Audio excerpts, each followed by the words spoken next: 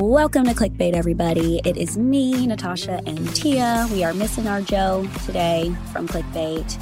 We have Cam Ayala coming to the podcast. I don't know if you guys saw, but he recently underwent a medical procedure that was very serious, and we have him here to talk about it, and I'm so excited to get into all the things. Also, there were some engagement anniversaries that happened this weekend. Our own Joe, I can't even believe he's not even here, so we gonna talk about him, and he gonna love it, you know, of course. But also Kenny, Mari, Hannah, Dylan, so excited for all that. We're going to get into that. Also, Michelle and Nate, we are talking about them again. They are back in our Bachelor Nation news. Someone in Bachelor Nation comes out as well, a part of the LGBTQ community, and we are going to get into it. So, also, I went to a fabulous wedding this weekend, and of course, we're going to talk about that. Yeah, so Tia, let's get right into it. Oh, wait, the clickbait. The clickbait is very interesting. I don't agree with it, not even a little bit, but we can talk about it. We're talking about if you should get out of the friend zone with a friend and date them. So I'm excited to hear what you think about that. But yeah, Bachelor Nation, First of all, let's go. where is Joe? Where is Joe? Joe is unavailable. I'm like, this man is never hanging out with us anymore. He called me and said, I'm going to be unavailable. I said, oh, okay. What's her name? And he's a part of the breakdown today. Okay, fine. I said, what's her name? Serena. All right, Serena got him tied up, honey. Shoot. Oh, wait, maybe he's doing some redecorating today. I don't know. No, they're celebrating their honeymoon. I mean, no, look at me, honeymoon. Their anniversary. They're married. Surprise. Surprise. No, they're celebrating their anniversary somewhere, I think. That's what they're doing, I think. They went somewhere. Okay, I'm behind. I don't see anyone's post. I don't know what anybody's doing. But if you guys also don't see anyone's post, we have a little breakdown for you. So, first one, lots of anniversaries. Yeah, so Hannah and Dylan celebrated 3 years. Kenny and Mari 1 year. Joe and Serena 1 year. All got engaged in paradise on their respective seasons. So sweet, so cute. We love when a couple makes it. I know, right? Milestone. But even if you're like, do people celebrate like boyfriend and girlfriend 1 year? I feel like they do, right? Because like Noah and Abigail are still together, even though, I mean, they had a little stint of breakup. Oh, yeah, that's but, like, true. They're still together. Becca and Thomas, they're engaged now. I mean, it was 1 year for them too. These are all engagement anniversaries, not just boyfriend, girlfriend. These are all engagement anniversaries. Yeah. I actually have never celebrated a 1 year boyfriend and girlfriend, though, personally. So I don't know. Is that a thing? Like, do people do that? I have. It's been a while since I've made it to a year. Me and Taylor are almost at 1 year, and we've got a baby on the way. So I guess we'll celebrate. Exactly. Y'all gonna be saying happy anniversary, happy baby, happy wedding, happy all of it. I guess once you get engaged, then you celebrate that anniversary and not as much your boyfriend, girlfriend anniversary. And then when you get married, you celebrate that. There's just a whole lot of anniversaries. We try to remember every month. I think it's on, he's going to listen to this and be so mad. I think it's on the 22nd of every month. July 22nd, I think, will be a year. Oh, see, that's so nice. July 22nd. So I will say this. Dylan, he said everyone needs to get them a Hannah. That was so cute. I said, oh, that's so her video was sweet too. It's got some of the old footage. I feel like they've been together forever. So they are not married. Is that right? No, but I think they're trying to plan their wedding. They're just taking their time. They live together. Right. They have a place together, have a house together. And it's like if COVID didn't happen. Oh, yeah. Probably could have happened way before now. Right. Yeah, that's rough, that long engagement during COVID. Same thing happened with JoJo and Jordan, that long engagement, because COVID was right in the middle. But, yeah, I think I remember her posting something not long ago about, we're not in any rush. If it happens next year, it happens. Yeah, I wish Joe was here because I wonder if it feels like a year. Like when you say a year, 12 months, that sounds like a long time. But really, in hindsight, like a year really isn't that long. Like we weren't on that beach. We were on that beach a year ago. A year ago. Yeah. Like it doesn't feel like that to me. In a year. Yeah. It does. It seems like it flew by, but I mean, so much happened. So much happened. I mean, you're literally pregnant and engaged right now. Right. And I literally was dragging my damn suitcase off that beach a year ago today. What a difference a day makes. Thank God for some growth, Yes, amen. Well, congrats to all these couples. We're proud Yes, of and you for also making Kenny it. and Mari, I mean, they are just stunning. They are just... Yeah. Like all her pageant stuff that she's posted, I'm like, are you real? No. Are you a real person? No, she's not. She is not. No, I think it's going to come out and they're going to be like, Mari is perfection. Yeah, seriously. She's absolutely stunning. Yeah, they're so fun. Yeah. So, yay. Hopefully we're going to be talking about, maybe in a year's time, we'll be talking about some weddings. Maybe these 3 people will be getting married. I hope they're planning too. Yeah, that'll be fun. Lots of bachelor weddings. Yes. Okay. Congrats. Next story. Michelle and Nate, a little update on them. Michelle spent some time in Iceland. Her pictures are stunning with some of her girlfriends. And then Nate had to address, again, some of the backlash that he's been getting and straight up just had to say, no, I'm not a cheater. I'm not a walking red flag. I hate that he is having to defend himself like this. It's like people, when couples break up, especially in bachelor world, people want to look for someone to blame. Right. In the relationship. Of course. And it's like, oh, Michelle's going on a trip, with her girls, this like retreat. And they're like, oh, Nate, you must have messed up. Oh, no, not necessarily. Well, but also it's like Michelle's just persona is just so sweet because she is.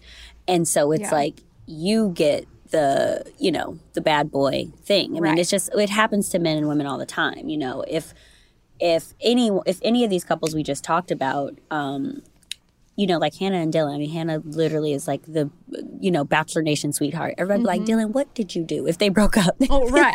Dylan, right. What You did just you kind do? of assume. Yeah. Yeah, exactly. So and I hate that, but I hate it too. But at the same time, Nate has got a bad rap since Bachelorette. He really has. So since it was airing. Yeah, since it was airing. Like he was, people were giving him a hard time because he didn't act like he didn't care. He was just so chill that people were like, he just doesn't even give a shit. No, that's just kind of how he is. He's just chill. Yeah. And I can't wait till I don't think she has yet, but I can't wait till she does and we can just kind of hear her side of the story and, For sure. And it's almost harder, I think. It would be so much easier if he had cheated or she had cheated or whatever. You know what I mean? It's so much easier to just be like, okay, exactly. But I think it's maybe even that much harder because it just, despite their best efforts, it just didn't work out. The nosy part of me wants to know exactly what happened anytime anyone breaks up. And it's like, you know what? It's none of my damn business.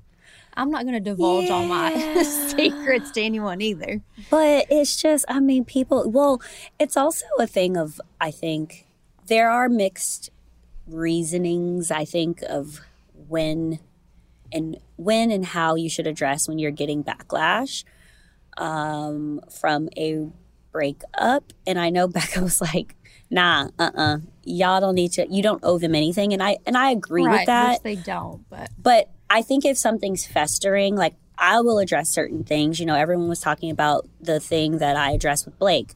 I didn't have to. I didn't feel obligated. It was just something that I kept thinking about. And I was like, I'm going to say my piece.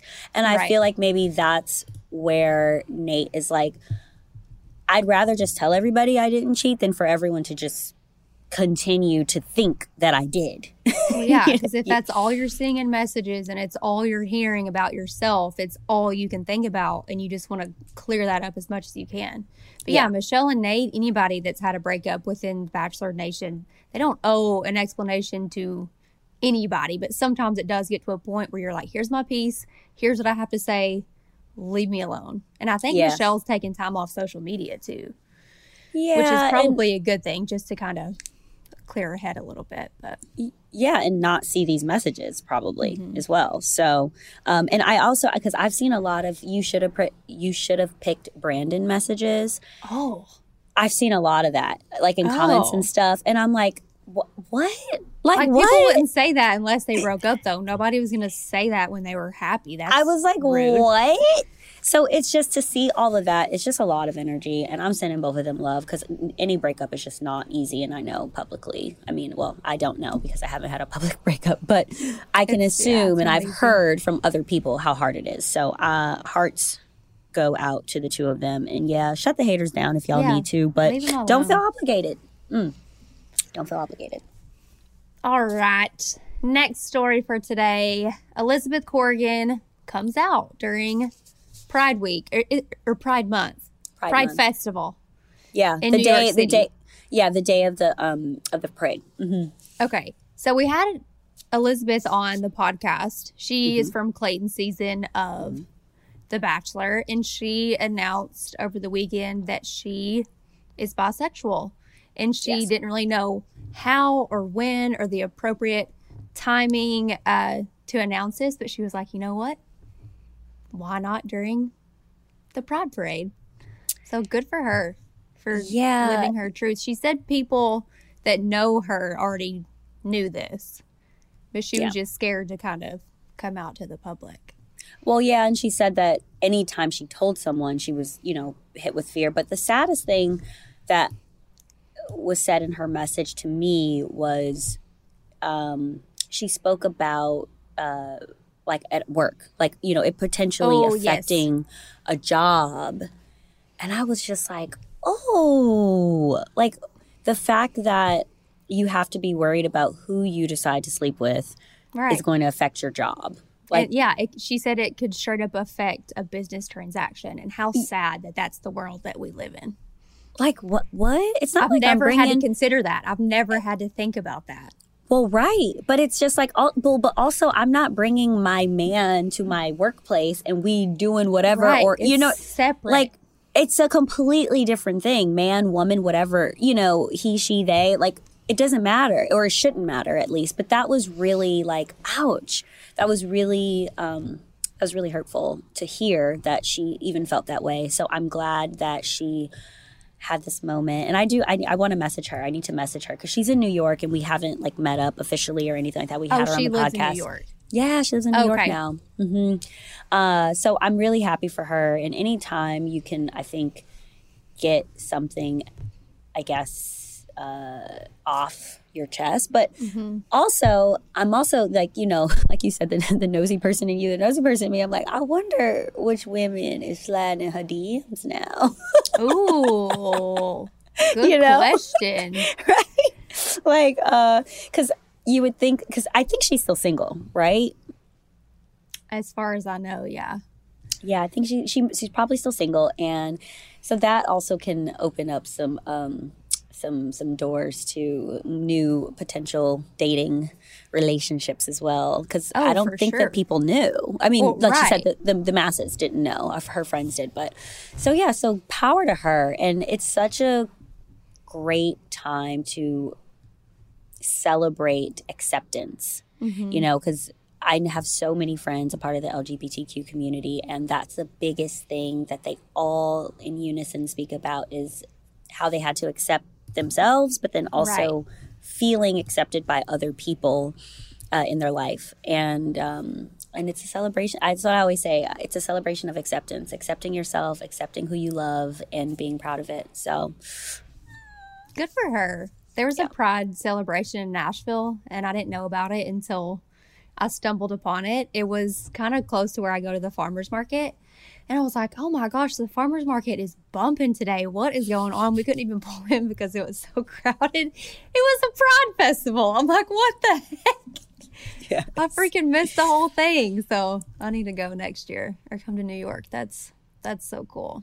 Pride in New York is actually the best time. You see some of the most funny, like, it's so fun. And normally the weather is so hot, but it is just glitter on the streets. New York is so dirty, but like during Pride, it's just the next day it's just glitter everywhere. You're like, it's amazing. I love it. Well, shout out to Elizabeth for speaking her truth. I know that's hard, especially being in the spotlight, but we're so proud of you. Yes. We have a little bonus news to talk about today, and our girl Natasha was there. So Sydney Hightower from Peter's season of The Bachelor married her man Fred Warner, a football player and a cutie, with her Bachelor girls by her side. Tell us everything, Natasha, all the details. You looked absolutely stunning in your yellowy gold gown. It was so pretty on you. Thank you. I cannot even think about this wedding without getting emotional because I remember the first day Sydney told me about Fred. Yeah. I remember when we were on FaceTime one day and just like, you know, talking shit, just like completely, you know, and Fred's just in the background, like, you know, making a protein shake or whatever he was doing. You know what I mean? Like, he's just moving back. Hey, what's up? You know? And I'm like, oh my God, Fred is there. We're talking so much shit right now, and Fred is there. You know? And he just didn't even care. She's like, yeah, girl. Yeah. Like, he cool, you know? And so it's just so beautiful. You know, they met over the pandemic, and Sydney had to sacrifice a lot to, you know, she's in Alabama, he's in California. It's just, it was so much back and forth. They met online. Yep. Okay. A cousin, I'm pretty sure it was either his aunt or his cousin. It was Fred's aunt or cousin. I think it was his cousin that watched the show and was like, this girl is beautiful. Way. Yeah, and I think you might like her, and you should message her. And so he saw her and was like, she is beautiful. Fred did not watch the show, and he messaged her, and she was like, who is this guy? Oh, you know? My gosh, I love that. But the alignment, and I think that was the biggest thing that I took away from the weekend, and like just like in such a spiritual way, the alignment between Fred and Sydney is just so symmetrical. You know, the way that he was raised, the way that she was raised, and everything about how they met. And like, Sydney is Sydney. Like, she's so like of this little cute little firecracker, and Fred is just like, you know, big, strong football player, but like they are putty with each other. And it's so... I'm looking at their pictures. They're so precious. I mean... And he's got a following himself. Yeah, well, I mean, he's a really good football player. I mean, I don't watch football. I don't keep up football that much, but like, he's a really good, I mean, I would say maybe top 5 linebackers, top 3. I don't know. Wait, yeah. I love the story of how they met, though. I didn't realize that. That's so cute. And then the speeches. So Kiera from our season, Kiki, she was the maid of honor. The venue was stunning, beautiful, all the flowers, all the staff, the food. I mean, everything about it was a dream. It was just it was magical. And just Sydney can be so like, you know, have so much anxiety and so like anxious about things. Honey, she was so chill, she was so happy. And the way that Fred looks at her, it's like, you know, as someone who's single, it's like you want your man to look at you like that. You know what I mean? Mm-hmm. Like, oh, they really are just so beautiful. So I was there, Jasmine from our season, Kiki, who was her maid of honor. Tammy. I saw Tammy, Victoria Paul. And I think that's it from the show. Well, so I think that's it. Other people were invited but couldn't make it, if y'all know what I'm saying. So, you know, it was beautiful. It was magical. I'm so happy for them. Their love is so inspiring. And I hadn't been into a wedding in a while. And I think this is my first wedding. Yeah, the last wedding I went to was literally the weekend before the world shut down during the pandemic. Yes, that was my cousin's wedding. They have kind of ramped up again. I love weddings. I love. Yep. And also the person who officiated them, this guy knew Fred since he was, I don't know, since he was like 10 or something. Like, and I love that. It's so special. It was, I mean, he was just, I mean, the whole thing, it was not a moment that was not like, it was so beautiful. It was so perfect. And yeah, it was fun. And then after all the cute moments, we got down. The DJ was so good. Oh, wait, they had a DJ, not a band. No, they did both, actually. They had both. Okay. They had both. But the DJ, like, I feel like at weddings, DJs just play songs. They do. Like, they just, or like a playlist. No, he was mixing. Like, okay, see, I love that. I mean, everyone's like, don't do a DJ, get a band. I'm like, what if the DJ's good? Yeah, well, they did both. But, like, The DJ, there was a mashup of like a Justin Bieber song and Return of the Mac. I said, "Oh, what? stop! Goodbye." So I love that. I don't like the cheesy, like typical stuff. I love stuff like that. Okay, Yeah. I need to find out who this DJ is. No, he was actually really good. It was great. It was really great. So, yeah, we danced a lot. We at one point then there, of course, you know, Fred played football, so there was all these fine men there. Honey, I said, I bet. "Oh God, what have I got myself?" And literally, I feel like every They all single have jobs.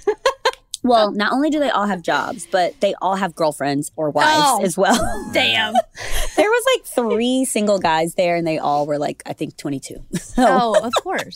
Oh, so here goes me. I'm at the bar. like this.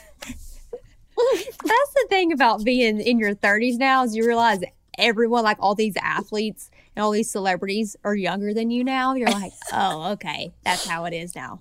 Got Yes, I mean, age ain't nothing but a number, I know. But there were some very handsome taken men, but I don't do that. So that's cool. that. But it was Good so for fun. you. Yeah, we got super wasted, and not going to lie. And we enjoyed that's ourselves. the best part. I hope everyone leaves my wedding on the shuttle bus, whatever, unable to speak. Yeah, and That's the also, goal. by the way, like, athletes know they're fine. At one point, all these men started taking their shirts off. I'm like, what is going on? Yes, if you go to my Instagram, there's a video of like Sydney and Fred, and like his shirt's like open. Like all the guys had taken their shirts Mercy. off. Oh, yeah, they know. God. I They said, know. "Oh, There's no." no dad bod under there. They know what they're working with. Exactly. Damn. It was very funny. She It was looks very freaking funny. bomb too. I saw a video of her like side profile in her dress. I'm like, how's her stomach that flat and her booty is that round? No, How'd she do that? She looks her so dresses. So she had an outfit change too, which was really cute. For like the reception, but her That long dress sleeve dress was so stunning. beautiful. It was so you can't have a little with that dress. You got to be Yeah, there's no Spanx fitting under there. no. And she looked no. good. Yes, she did. I know. I'm like, oh gosh. So yeah. So I hope to see them again sometime this year when like everything slows down. But she was so happy. It was the most perfect day, and I'm so happy I got to witness their love. So It's excited. very, very nice. Loved it. Okay. And now for the clickbait of the week. I love when I don't agree with the clickbait of the week because it makes for good conversation. Tia, this week we are talking about if you should leave the friend zone and date your friend or not. I am just going to say my hot take. I think people are friends, especially if you're like long. I think it depends on how long you've known the person. If it's like we just met and we're cool and now I'm like, maybe I should date this person and it hasn't been that long, sure. But when you've been friends with someone for so long, like years, and then it kind of goes into it, I know it could go either way. I just personally would feel like I know too much, and I would be like, every time this friend didn't answer the phone, I'd be like, well, what you doing? Well, who you with? Well, what's going on? Well, yeah, Like, it's like you're almost too comfortable. Right. And it's right. hard to separate the friendship from a relationship. I can see that. Yes. So have you ever dated, have you ever went from friend to lover? And I know you and Taylor were Yes, cool, with but would you Taylor, say yeah. you guys were friends? Like, hey, Taylor, how you doing? Oh. Hey, Taylor, how you doing? Let's go hang out. Let's do this. Let's do that. Like, No, not, me and Taylor were more on like a cordial level. And Right. like, yeah, You were we friendly. consider us, we're friendly. Yes, we were friendly. We would see each other in group settings. But it did transition pretty quickly to relationship interest. But no, But you I've never been in a situation where I was actually solely platonically friends with someone and was close enough with them as a friend that then turned into a relationship. Right. Okay. And you at any point never friend zoned Taylor in the sense of like talking to Taylor about other guys that you're interested in or anything like that, or him talking about other girls. No. Right. Right. Okay. Okay, So yeah, that's that different. part too. That's a whole dynamic is seeing that friend date other people and then Right. dating them. How would you not feel like a little bit of jealousy and a little bit of Yeah. So I will say that for me, and I think this is like, I think this is like every person is different in this way, but if I'm just loyal to a fault, and I look at things sometimes very black and white. Mm-hmm. If I see a guy talking to a girl or dating a girl or whatever, especially if it's someone like, I'm like, oh, he's so into her. He's not into me, or he'd be trying to date me. Like, it's just very black and white like that. Right? Right. So if I'm with a guy friend and he's trying to hook up or talk to or whatever, someone else, I'm going to automatically think, well, he's not into me. And he wants to date this. You know, I wouldn't think like, well, he's into me, he's into her, I don't think that way. So I personally, there's only one time that I went from guy friend, because I have a lot of guy friends. I have 3 brothers. I love guys. They're great, whatever. But they're just friends. Like, if they're a guy friend, they're just friends. We've never kind of crossed. And I have girlfriends who they have a bunch of guy friends, but they've hooked up with them. And then after they've hooked up, they became friends because they realized it wasn't going to go anywhere. And that doesn't happen with me normally. That creates a whole different freaking can of worms for later, though. Yeah, exactly. I know that from experience. Yeah, because it's like you're talking to your boyfriend maybe, and he has this girlfriend that he used to hook up with 5 years ago, and you're like, wait, what? But they're just friends now because they knew it wasn't going to work out. It's like, well, yeah. Whereas for me, when my guy friends introduce me to their girlfriends, and like sometimes their girlfriends are like rude to me, I'm like, no, we've never had anything. Yeah, no lines. We've never kissed. Nothing's ever happened. Like, I don't want your man, girl. You know what I mean? Like, it's cool. So it's one of those things. But in this case, when I hooked up with the guy, I had a friend who's very, very hot, and we got really messed up one day. He was single, I was single, and we hooked up. It was awful because we were in college, but he was a man whore, and we hooked up, and I was like, okay, so now I can call you whenever I want and we can hook up. Yeah. No. He was, the next weekend, he was with, Cynthia over here. You know what I mean? Like, whatever. So it did not work out that great, but it just took us right back into the friend part. It was like, you know me, you know how I am. I'm not looking for nothing serious. And it was like, yeah, that was fun for that time. And we moved on, and I never did it again. Right. But you both could keep your feelings separate. Yes. And we remain friends, and we're still friends and love him to pieces. But that only happened to that one person. But here's my question for you, Tia. Have you ever seen this happen with anyone where a girl likes a guy, but the guy is not into her, and so they're friends? Or vice versa, the guy likes a girl, but the girl isn't into him, or the girl is friend-zoned him or whatever, and you're like, you should say something, or they've said something, and then it went really well and they started dating. Have you ever seen that? I mean, a teeny tiny bit with me and Taylor, like a little abbreviated version of that. I thought he was into my friend. Oh. And because they're the ones that always kind of set up these meetings, like these hangouts. And I was like, why don't you go for her? And I told her, I was like, why don't you say something to him? Like, I'm trying to set these two up. Tia!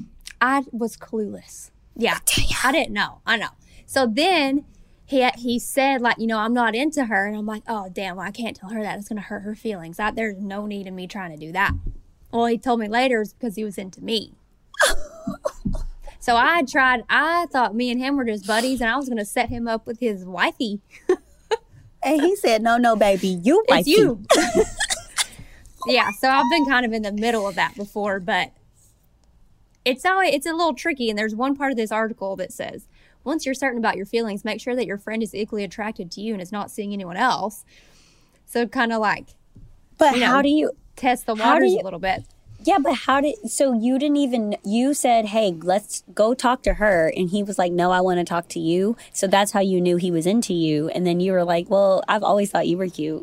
So what's up? Well, it's like you said, when you know that you're friends with someone, it's very black and white. You're not even going to try to be interested because you just know that we're just friends. I did not even think of Taylor in that way. Until he opened up my mind to us being more than friends, I just did not allow myself to think about it. I was dating other people and it was a whole thing. And once I opened up my mind to it, I was like, okay, now I can see this.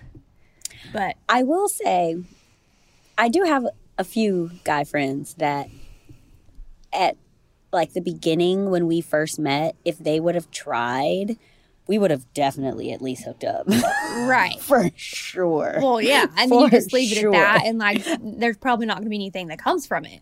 Yeah, yeah. And I mean, I'm not going to say who. Some of them are even in the nation, honey. Oh. There's a lot of hot men in the nation.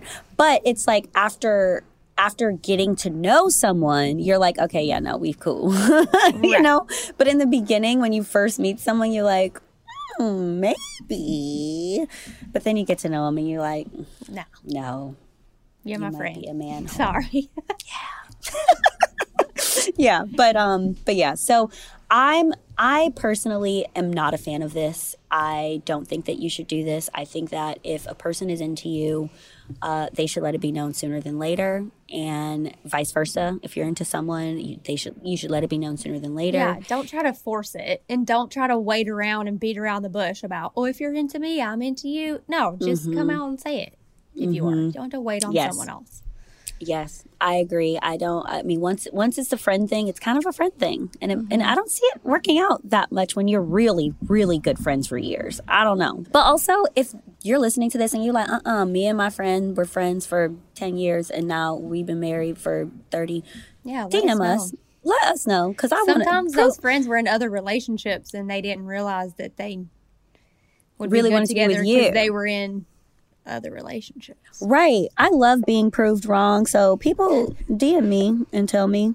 Also, by the way, Tia, I put a story on my Instagram about if people knew that they were pregnant, like when they actually got pregnant, you know how you knew when you actually got pregnant? The day of.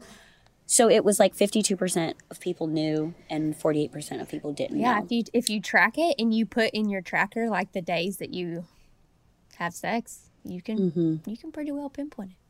Yeah. A lot of people said that they knew. So, and a lot of people was telling me like when, like they was like, girl, I was at this concert. I saw that one. I was like, you're like, what did they sing about at this concert? I was like, what? Yeah, it was good. It was good. So yeah, there's that. Well, on a completely different note, let's bring on our guest. Today, we are speaking with Cam Ayala. If you don't remember, he was first on Hannah Brown's season of The Bachelorette, where he received her very first rose after their meeting and after the final rose. Whenever they did that whole after the final rose intro to the new Bachelorette thing, he was one of the first people to meet Hannah, and he got the first rose there. He was also on season 6 of Bachelor in Paradise, and if you keep up with any Bachelor Nation news, I'm sure you saw that Cam underwent a leg amputation this past weekend due to his lifelong fight against lymphedema, and today we are excited to have him on the pod and check in with him. So welcome, Cam, to the podcast. How are you? Hello. I'm good. Really excited to be here with you guys. Yes, tell us everything. Well, I'll say first, thank you for being here. We know that you just went through surgery and you've talked about this in the past. What made you do the surgery now at this time? Gotcha. Okay. So I'll spare you ladies like the really long, complicated medical history that I've been through. But long and short of it, I was born with a rare disease called lymphedema, which causes chronic swelling and in some cases chronic episodes of infection. And that was me. I was having a lot of infections in my bones. So I had 16 surgeries on that right knee leading up to this most recent one, where basically we thought if we did a total knee replacement last year, that would kind of be the end all fix all for these episodes. And unfortunately, when I did the knee replacement last summer, the procedure was botched, for lack of better words. No. Yeah. And so the past year, I've just been killing myself in rehab and physical therapy and not really getting any results. So when I went to get a second opinion, we saw in the x-rays that the total knee replacement was not done properly. And so the best course of action would be an above knee amputation. So that's basically what I had done this past Wednesday is above knee amputation. Okay. So how did you know that this was happening to you? Like, and what did the infections feel like? Yeah, the infection symptoms and pains are very, very specific. So for example, when I have one of these bone infection episodes, I could be just going about my everyday life. I could be taking a friend out to happy hour or at work or just chilling with friends on a Sunday. It's just so sporadic and random. But when it happens, I immediately get this really high fever and this pain deep within my knee joint that just almost feels like someone's pouring battery acid on there. And it kind of is like that because we've seen from imaging that the bone literally is disintegrating and getting smaller with each episode of infection. So as soon as that happens, I know immediately. And so whoever I'm with, I'm like, all right, SHIT, we got to go. We got to go to the ER. And normally that results in emergency surgery where they clean it up and then put me on really strong antibiotics through an IV for about 6 to 8 weeks. So yeah, it's been this constant roller coaster with that, not knowing when I'm on a healthy season of my life or if I'm going to be plagued by another episode of infection. So you think with the amputation being above knee that should eliminate those issues since it did affect your knee the most? Yeah. I mean, that's the hope, right? And before I had the surgery, I went up to see some specialty physicians up in Philadelphia about 2 weeks ago. And their interventional radiologist took some imaging. That way, the surgical team in Houston, Texas, where I live, knew exactly where to make the cut on the leg. So, yeah, I mean, that's the goal. Much like if you have a cancer tumor, if you remove that surgically and the surgeons feel confident they got it all, then, you have a stronger chance of being in remission or not having any reoccurrences. But I mean, it's practicing and not perfecting medicine. So there is a chance that some infection does come back. And I just, you pray for the best and prepare for the worst. So that's kind of where I'm at right now. And you said you've been dealing with this since you were how old? 11 years old is when I first started going through this, I guess, series of surgeries and knowing that something was wrong. So yeah, it's been over 2 decades now. So I've known physical therapy and the hospital recovering rooms is no stranger to me, unfortunately. So yeah. And you said you have good seasons, and of course there's when the infection comes on. Do you know if there's anything that offsets it? Like, is it stress? Is it food? Or is there something that will offset it that you think or that you've pinpointed? That's a great question. And that's kind of been one of the $1 million questions I've had when dealing with all these different physicians and specialists. We do know that there is some correlation with diet. So I actually recently went on the carnivore diet, which is kind of radical for some people. But basically, there's even certain fruits and vegetables that for me can cause inflammatory responses. So having a disease like lymphedema that causes chronic swelling, we try to eliminate anything that causes internal inflammation. And obviously stress, that's a big part of it too. But I think being 33 and still single and working and trying to navigate those, chapters of my life can add some natural stress. So I haven't quite figured out exactly how to regiment it, but we feel like with the most recent surgery, some dietary adjustments, and then, I'll be hitting physical therapy and rehab here pretty soon, the next week. That should hopefully kind of complete the cycle of what's needed to get this thing under control. And the carnivore diet is like you're only eating meat. Is that right? That's correct. Yeah. Just for every meal? Every meal. Like meat and butter and... Yep. Oh. Yeah. Wow. And you would think like just intuitively, because there's a lot of like medical misinformation about like red meat and it's bad for your cholesterol, your cardiovascular health, but there's been no clinical studies that validate that. It's just kind of one of those medical folklore things that's been passed through from generation to generation. Just like I'm sure y'all have heard the saying, an apple a day keeps the doctor away. Who the heck even says that still, right? Right. And for me, going on the carnivore diet, I wanted to do it like without any cheats, just to have like good, clean data. I did it for the month of February because, it's close enough to the new year where you can still be in that new year, new me mentality. And it's the shortest month of the year. So I figured if I hated it, I could get right back into next month. But what I noticed was not only did I lose about 8 pounds that month, which is higher energy levels, my skin cleared up. Wow. And just overall, I felt like I had recalibrated my gut. But again, it's not right for everybody. Because there are certain fruits and vegetables that are great for nutrition, but most of us can get along just great doing the carnivore diet.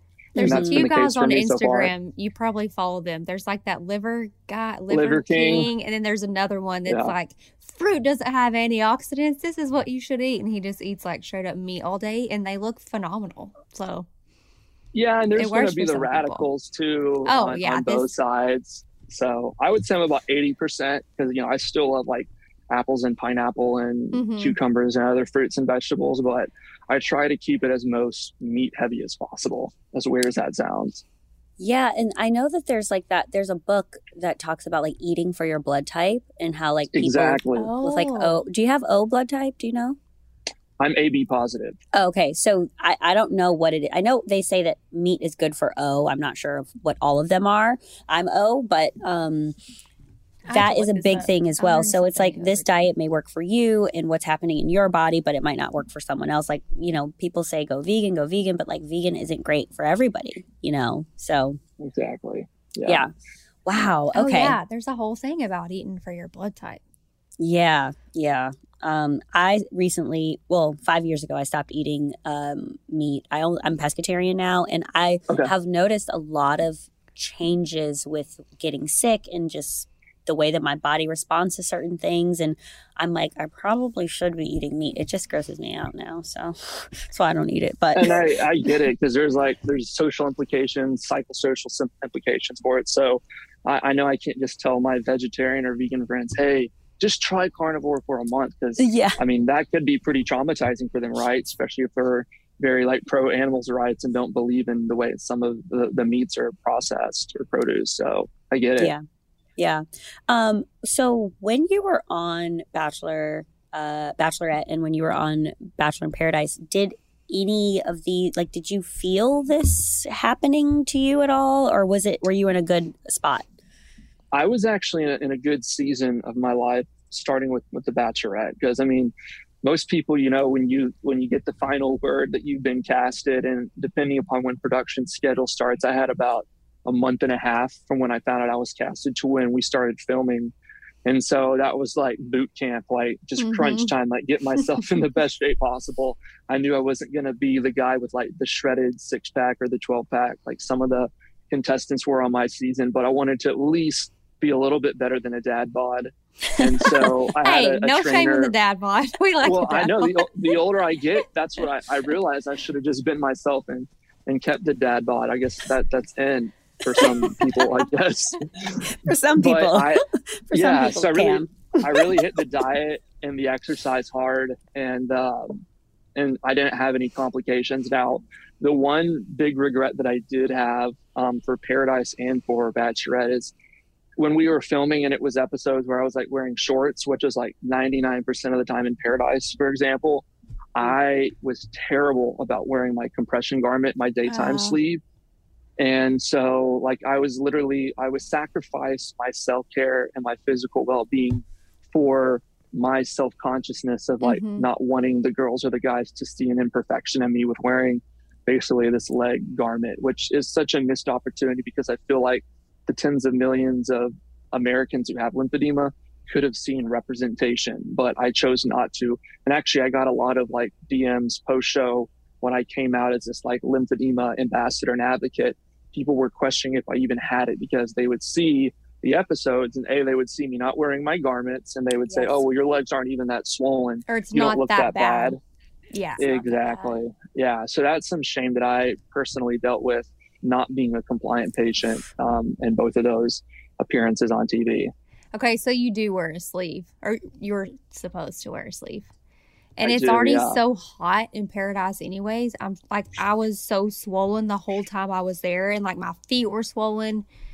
Yeah, so I imagine. Yeah, my feet were swollen the whole time. Yeah, and just like Tia was saying, heat does exacerbate symptoms when you have lymphedema. And so I live in Houston, Texas, and it's really hot and humid, 9 months out of the year. So I was really in a lot of pain every single night, but in the nighttime, when the cameras weren't rolling, I was in my bunk bed. I had my nighttime compression I would wear. But yeah, looking back, I should have taken care of my body first. And it probably would have made a conversation about my lymphedema with any of my castmates seem more organic versus forced, like it kind of felt like it was when I was on Bachelorette, for example. So you did talk about it on Bachelorette, right? But not in Paradise? Yeah, I mean, that was the reason why I got kicked off the show, was when I was talking to Hannah about my lymphedema and all the past surgeries. Oh, okay. And unfortunately, some of the guys in the mansion at the time, after I had that conversation with her, they basically told her that I was making up this medical sob story so I would get a pity rose. And so like 45 minutes after Hannah had talked to Mike Johnson, she like pulled me back over the whole, hey, we need to talk kind of conversation. And I knew like in that moment that it was not looking good for me, because I could just sense that Hannah's body language had changed. And so she had basically accused me for being calculated about talking about my disease at that tailgate party versus telling her sooner, when really at that point it was only our second week into filming and I didn't get any one-on-ones initially. And on the one group date that I was on, our time was cut really, really short. So I just wanted to be as transparent with her as possible, because, you know, further on into the journey, you know, you could be invited on a one-on-one or group date that gets pretty physical, like rugby, like they did in my season, or football, or whatever the other activities are. And in my opinion, it would have felt a lot more calculated if I pulled Hannah aside, like during one of those dates, and been like, hey, I can't participate in today's date because I have this disease, blah, blah, blah. But I was just trying to be as open and transparent as soon as possible, because like I know from my past relationships I've had, when I've had like bouts of infection, like I was talking about, where I had to get these emergency surgeries, the dynamic in the relationship changes. I mean, Tia, you know, as being a physical therapist, when you need a caretaker, it's very different than like the hot and heavy honeymoon stage of, all right, babe, let's go on a hike, let's go rock climbing, let's go on a long trip somewhere overseas, right? So when someone's dealing with chronic pain and chronic infection, like I had been at that time, like I just made sure that she knew that early on, so she could, you know, be there for me in my potential seasons of bad health, like I would, you know, do. And same for her. Well, hopefully out of all that and your whole experience with that, at least you could be an advocate for people. And I'm sure people saw you on the show and were like, holy crap, I've never heard of anyone on TV with lymphedema. Like, I can actually relate to him and he can relate to me. And so that's kind of cool to be in that position, to be able to be an advocate for other people that may not have a platform or a voice. Yes, 100%. That's literally what I do professionally every day now. I work for a lymphedema nonprofit based out of New York. So getting to partner with like the CDC and the NIH, for example, and we actually just did a public service campaign with Kathy Bates, the actress, who's gotten to be one of my good friends with her lymphedema journey in mind, and getting to partner up with her at different conferences and just text each other. I mean, she's been really supportive as I've gone through this last surgery last week. So it's an awesome opportunity for sure. How did you guys meet, you and Kathy? Through that nonprofit. So when I first got off of Bachelorette, this is before we were started filming Paradise, I got asked to go to a breast cancer conference in Dallas one weekend. And at the time I was still like kind of getting reacclimated into the real world. Y'all know how it is when you get your phones back and your friends are asking you a million questions and you can't really talk about it. So I just went to this breast cancer conference, and it was Kathy actually giving the keynote speech at that conference about her lymphedema journey. And then later that night, she asked me to accompany her to dinner at this steakhouse in Dallas. And so that was like really this life-changing dinner, not just because I was starstruck that this like awesome actress wanted to have dinner with me, but that we could literally break bread with one another and talk about the struggles of dealing with lymphedema every day, and how we could both use our platform to bring awareness to it. So ultimately patients who don't know that they have it, or know that they have it, but just aren't extroverts or don't have accessibility to levels of care that we do, that we can fight for them. So that's really what changed my life, was being on the show, to then get recognized, to then be asked to go to this breast cancer conference. That's kind of where it all started. Yes. Wow. So her lymphedema, so yours is, you know, your main source is your knee. For her, and how long has she been dealing with this? So she's been doing it for about 11 years, and she got it as a result of her breast cancer. Right. So just high level, there's two types of lymphedema. There's primary, which is the congenital, the one you're born with. That's what I have. That's what and that can be anywhere in your body. Mine just happens to present in my right leg. Yep. And then there's secondary, which is most common. Again, like for women who have breast cancer, and you may hear they get mastectomies or they get lymph nodes removed or any chemo radiation that can cause lymphedema. And over 35% actually breast cancer survivors end up getting secondary lymphedema.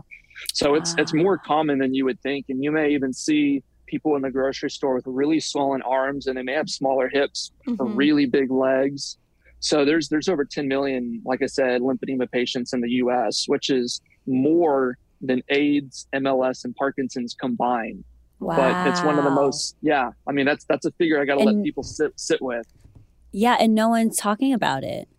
No, and there's no cure for it. And it's currently a progressive disease. So, and the reason why there's not a lot of people talking about it, and this is just kind of the root cause, and I'll get off my high horse after this, but it all starts back to medical school.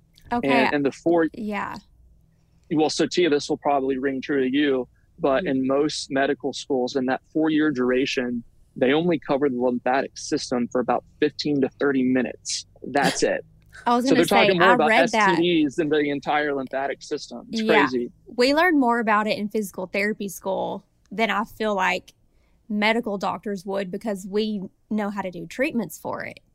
Right. Exactly. And so 100%. it's more familiar to us, but you go to your doctor first, and then your doctor has to send you to therapy. But if the doctor doesn't know what it is, they won't know what to do for you. And then it's a whole cycle of it's not addressed, and then you can't really fix it. Yeah, my heart goes out for these patients who their whole life they've just been labeled as obese, but they're really not obese. It's lymphatic fluid, but they get fat shamed every time they go to doctors. They say, hey, try diet and exercise. And they try those things, and they just continue to get no results and continue to get worse because they're not being properly diagnosed and they're not getting the proper level of care. So isn't it normally unilateral, or no, it can be it can be unilateral or bilateral. Most common unilateral for like a breast cancer patient, because they just remove one side. But if they get a double mastectomy, for example, then both their arms can swell. And then patients born with lymphedema, it's typically in one leg or one arm, just like I have it just in my right leg. But it really can be anywhere. So does it run in your family? Does other people in your family have it? It does not. No. And we've done some pretty extensive genetic studies, and there are no genetic markers for me. But with it being just a random genetic mutation, for example, that's how I got it as a little kid. Just lucky genes, but not necessarily something that my mom or dad had. Right. So we want to help people, of course. And that's, a great thing about you and your platform. If someone is listening to this podcast and they're like, I wonder if I have this, what would they look for, and or what would they go to the doctor and say?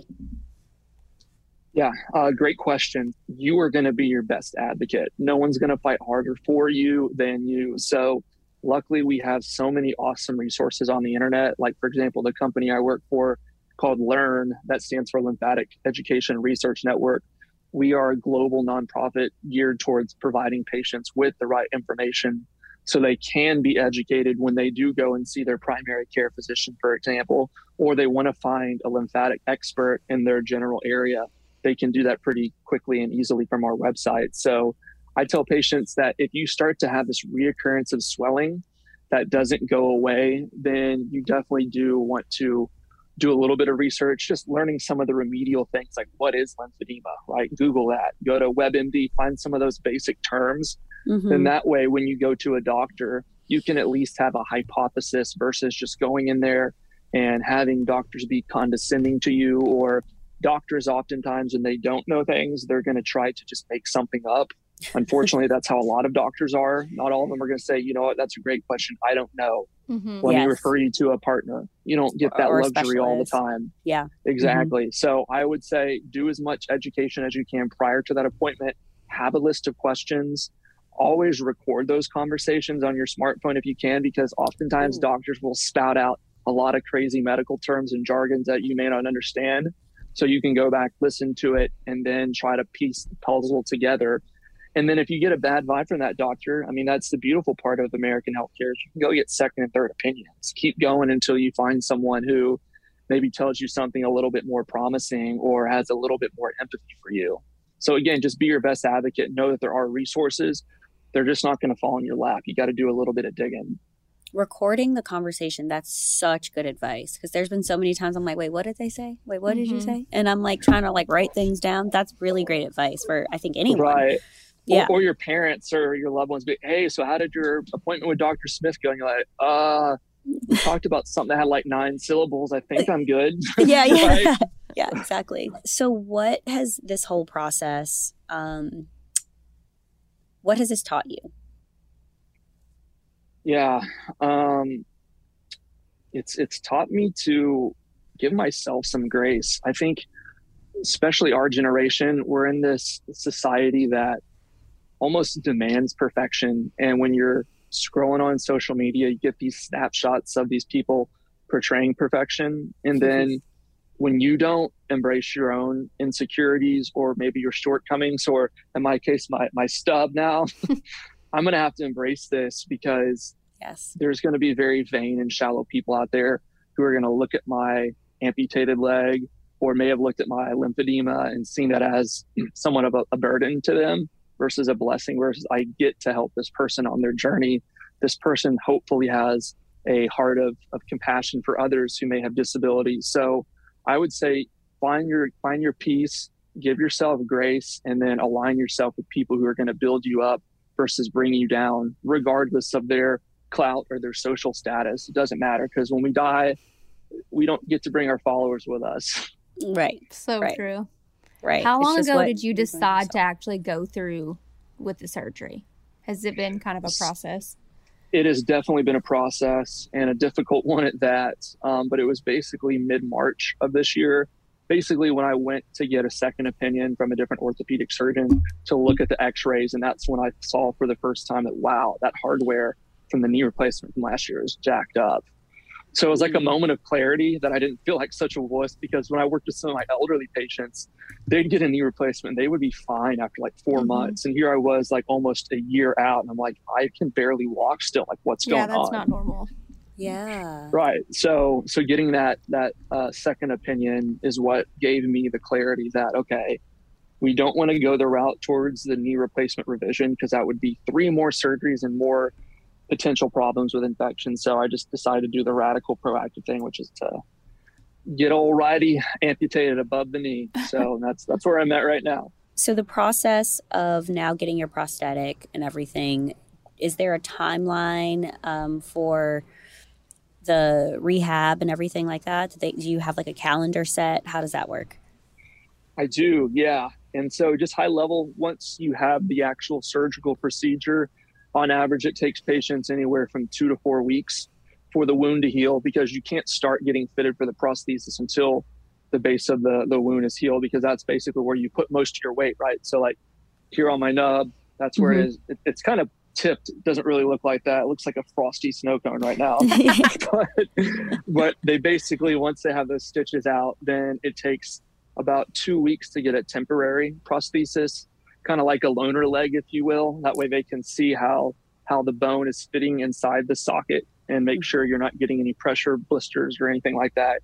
And then once they're confident about that fit, then they actually do another casting, which they, get all the fiber optic type of material, or carbon fiber rather, and they send that off, and then you get your leg. So the whole process from start to finish takes about 2 months. So I am hoping that by mid-September, my birthday, I'll have my new leg. Oh, see, that's nice. And then you have nice. to learn how to walk on it, or walk with it, and make sure it's not too short or too long and not rubbing anywhere. Yep. And it's a process for sure.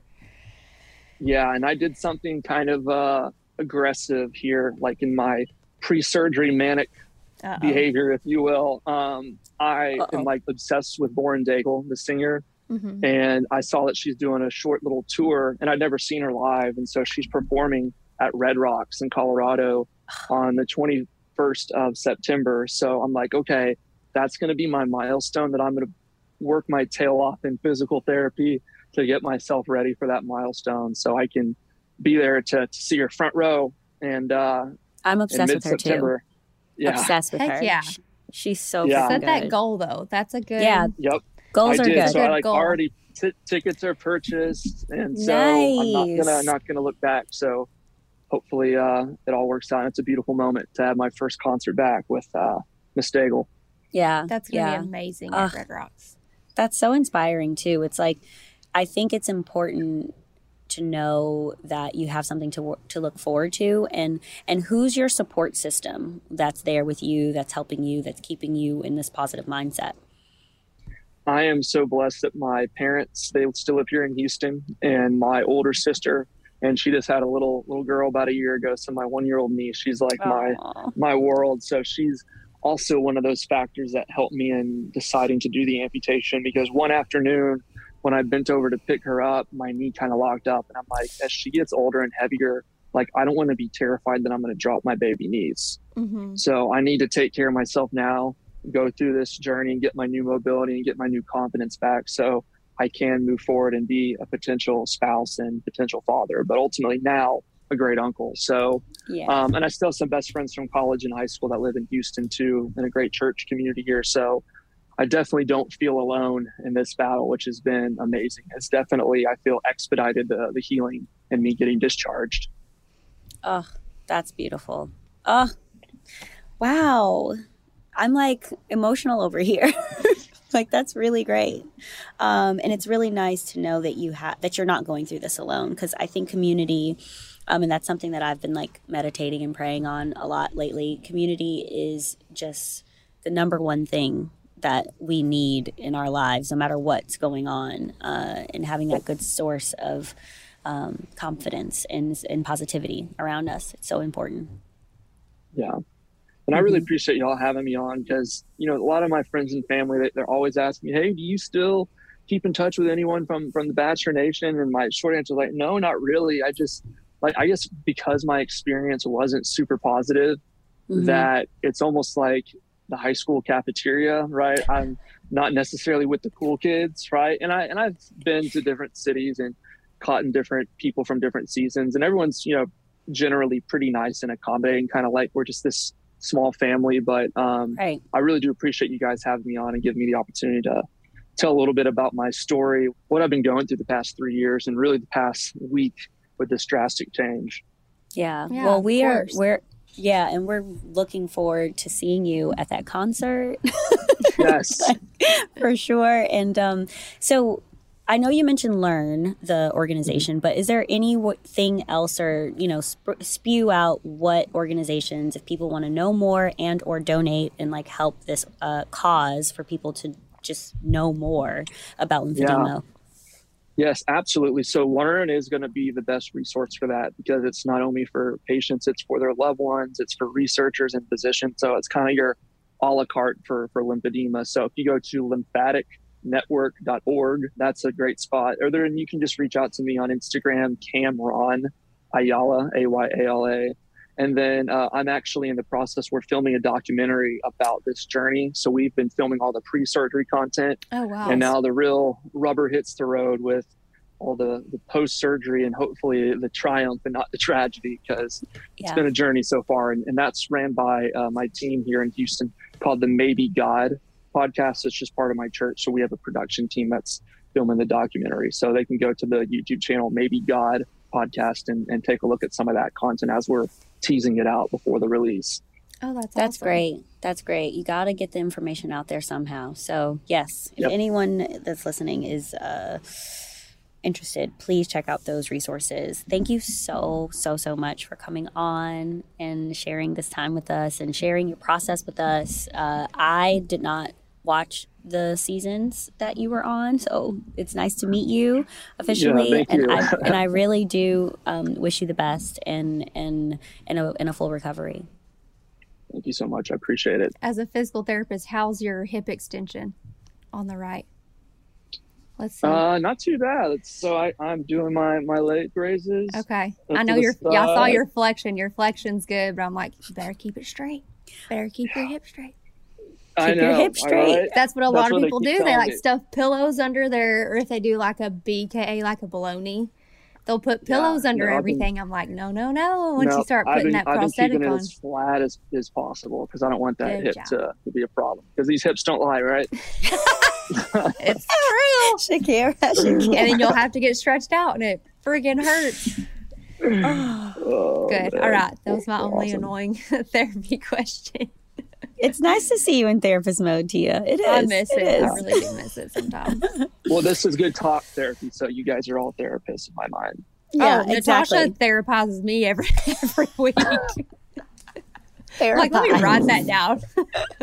That's a great word. I'm gonna have to steal that from you. Therapize, yeah. All right. Thank you so much for joining us. All right. Well, thanks, ladies. Y'all take care. Bye. Have Do a your good one. therapy.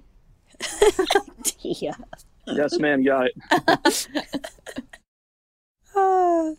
You can take the girl out of the therapy clinic, but you can't take the therapy out of the girl. I don't get to tell people what to do much anymore, so. Right. I'm sure Taylor gonna listen to this and be like, "Excuse me."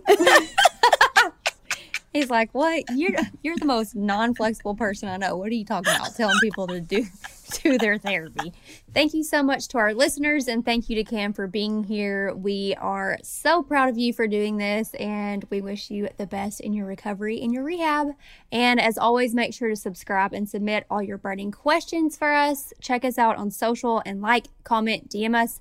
You know where to find us at ClickbaitBN on Instagram, and from there you can find our TikTok and Facebook. Yes, Cam, we are sending you our prayers and a full recovery. And for our listeners, we want to know what clickbait you guys are looking at this week. Share your stories with us. Clickbait is available on Apple Podcasts, Amazon Music, or wherever you guys listen. You can listen ad-free by subscribing to Wondery Plus in Apple Podcasts or the Wondery app. We will see you guys next week.